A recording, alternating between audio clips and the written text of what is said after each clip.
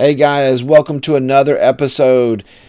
All right, so this episode is titled, Who Fights Your Battles? And this is such an important message. To me, it spoke to my heart tremendously. And there's so much in this message that, I really felt like God was teaching me. But I want to share it with you guys, so I hope that you can get the same benefit out of it that I did. And it's so important to remember who fights our battles as a believer. And of course, that being God. But the passage we're going to pull from to really dig in and get a lot of truth out of God's word is going to come from 2 Chronicles chapter 20. Now, in verse 15, he starts right off saying, the Lord says that you must not be discouraged or be afraid to face this large army. The battle depends on God, not on you. That is so important. That last part, the battle depends on God and not you. Okay, you can take all the pressure off yourself and just know that the battle is the Lord's. It totally depends on Him and Him alone, and we don't have to carry that burden or that worry or anything. It's all on God. So who fights your battles? Your spouse, parents, close friends, you? I would say the majority of the time we try to fight our own battles, or we rally people to help us. But God says, I will fight your battles if you will trust me. I will destroy your enemies. In verse 17, he goes on to tell the people of Israel, you will not have to fight this battle. Just take up your position and wait. You will see the Lord give you victory. Notice God did not say, hey, you guys, just go back to bed. I got this. No, he told them to take up their positions and wait. In other words, suit up for the victory, position yourself for the victory, then wait on him and he will give you the victory. That is enough truth in and of itself right there if we can just hold on to that and just really think on just that part right there. But he goes on, and God told them not to worry because the victory did not depend on them at all. It only depended on God. He is the one that will deliver them. They don't have to worry about anything. The battle is God's and God's alone. Who better to have fighting your battle than the author of life himself, the Alpha and Omega? Aren't you glad the victory to the battles you face are not up to you? I know that I am. I'm thankful that God fights my battles. But it is up to me to surrender those battles to the Lord and let Him fight them for me. You'll see this in the verses to come and in the rest of the story, how the king he does it the right way. So to catch everybody up and get everybody up to speed with this Bible story, at the time, 3 enemy nations, the people of Ammon, Moab, and Edom, or the Meunites, these people invaded Israel, and King Jehoshaphat heard about it and became afraid. Their enemy's armies were too big and powerful for Israel to handle on their own. So King Jehoshaphat did the smart thing and went to God and asked God to intercede and help his people. Okay, so God allowed a problem to arise that was bigger than anything that they could handle, and it made them afraid. And the first thing the king does is he goes to God. And in verse 12, it says, you are God. So this is Jehoshaphat talking to God, and he says, you are God. Punish them, for we are helpless in the face of this large army that is attacking us. We do not know what to do, but we look to you for help. I like this verse because it is raw and real and exposes some important truths. He acknowledges who God is. In a time when there's a lot of other gods and a lot of people worshiping all these false gods, he acknowledges you are God. You are God alone. Number 2, he acknowledges that they are helpless and not able to do this on their own. So he shows a need for God. And then he admits that he doesn't have the answers, but he knows where to find them. And that's why he says, but we look to you, God. When you face your battles, acknowledge three things. God is in control. You can't do it on your own. You don't have the answers, but you know where to find them. The giver of wisdom, he will provide you with the answers. So the story goes on, and then the king called all the people to pray and fast, and God answered them with reassurance that he would fight their battles, that he would fight this battle for them and give them the victory. Imagine what God would do in this country if the leaders followed that kind of example. But that's a subject for a whole nother day. So let's take a closer look at this story. There is something subtle and easily overlooked in the backstory of this attack on Israel, and that's the nations that are attacking them were spared when God led the Israelites out of Egypt. This is again King Jehoshaphat talking to God. In verse 10 he says, now the people of Ammon, Moab, and Edom have attacked us. When our ancestors came out of Egypt, you did not allow them to enter those lands. So our ancestors went around them and did not destroy them. This is how they repay us?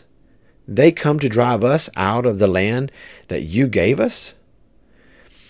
See, God spared these nations, and now they're coming for the promised land. They're trying to come and take what God had given them. Have you ever had someone come after you wanting to ruin your life, or hurt you in some way, and you know you've never done anything to provoke them? Or you remember a time when you could have gotten them in a lot of trouble, but you showed grace and spared them. Now they are trying to hurt you. I imagine that's kind of how they felt. But God says, take a deep breath and remember. Isaiah 54:17, no weapon formed against you will prevail, and you will refute every tongue that accuses you. This is the heritage of the servants of the Lord, and this is their vindication from me, declares the Lord. So the power of the Lord comes upon one of these priests, and God instructs them to prepare for battle and go out and take up their positions, but wait on him, and they will see the victory. He will give them the victory. So how do we apply this to our lives? How do we get ready for battle and position ourselves for victory? Number 1, grab your Bible and spend time in His Word. Number 2, hit your knees and pray. Spend time talking to God, alone with God. Number 3, wait on Him. Be still and know that He is God. Number 4, worship Him. Thank Him for the victory, because when God fights your battles, the battle is already won.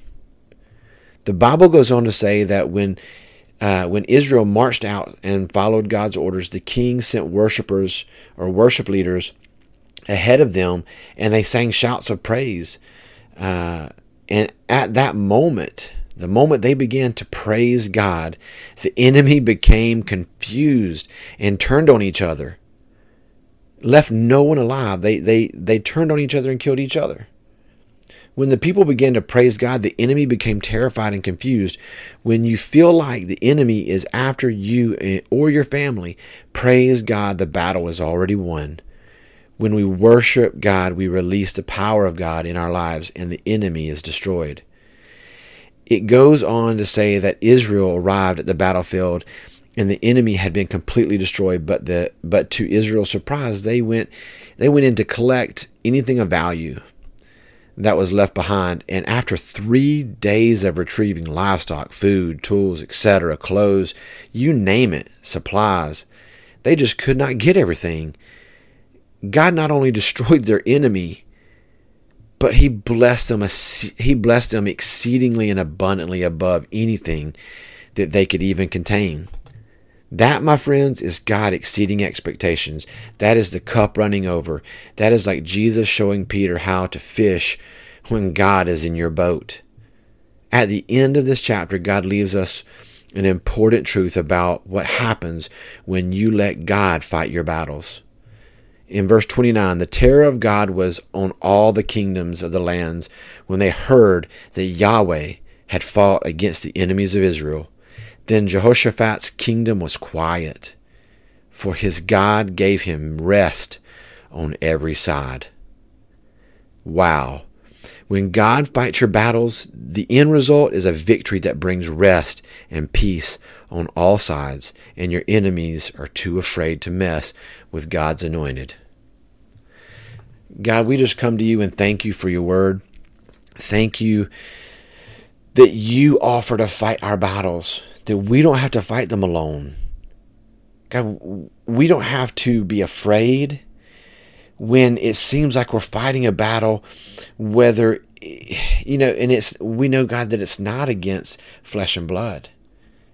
It's not against other people. It's against, it's against the devil. It's against the sins of this world. It's against a world that wants to bring us down. It's against a devil and an enemy that is not, it's not something we can just see in front of us. God, our battles that we face,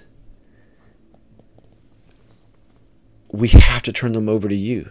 We have to trust in you.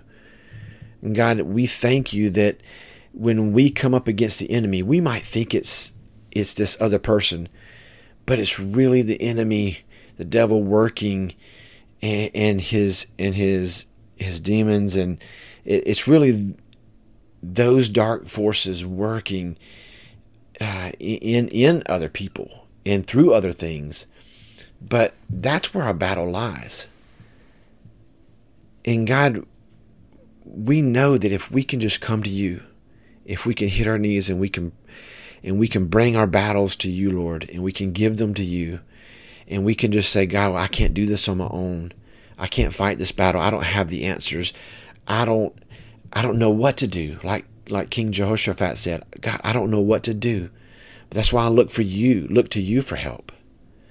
God, you promise to help. You promise to be there for your people and deliver them, not from just some, but from all of the things that are trying to destroy them, Lord. You promise to deliver your people. So God, I pray today that as we go forward and we face these battles, I pray that we would surrender those battles to you. I pray that we would say, God, I can't do this. I can't fight this battle. I need you, Lord. And I pray that we would call on the name of the Lord, and we would call on him to fight those battles. And when we do, that we will just suit up for the victory. We will position ourselves for the victory. And then we will wait on you, Lord. Wait on you. And know that in your time you will bring the victory.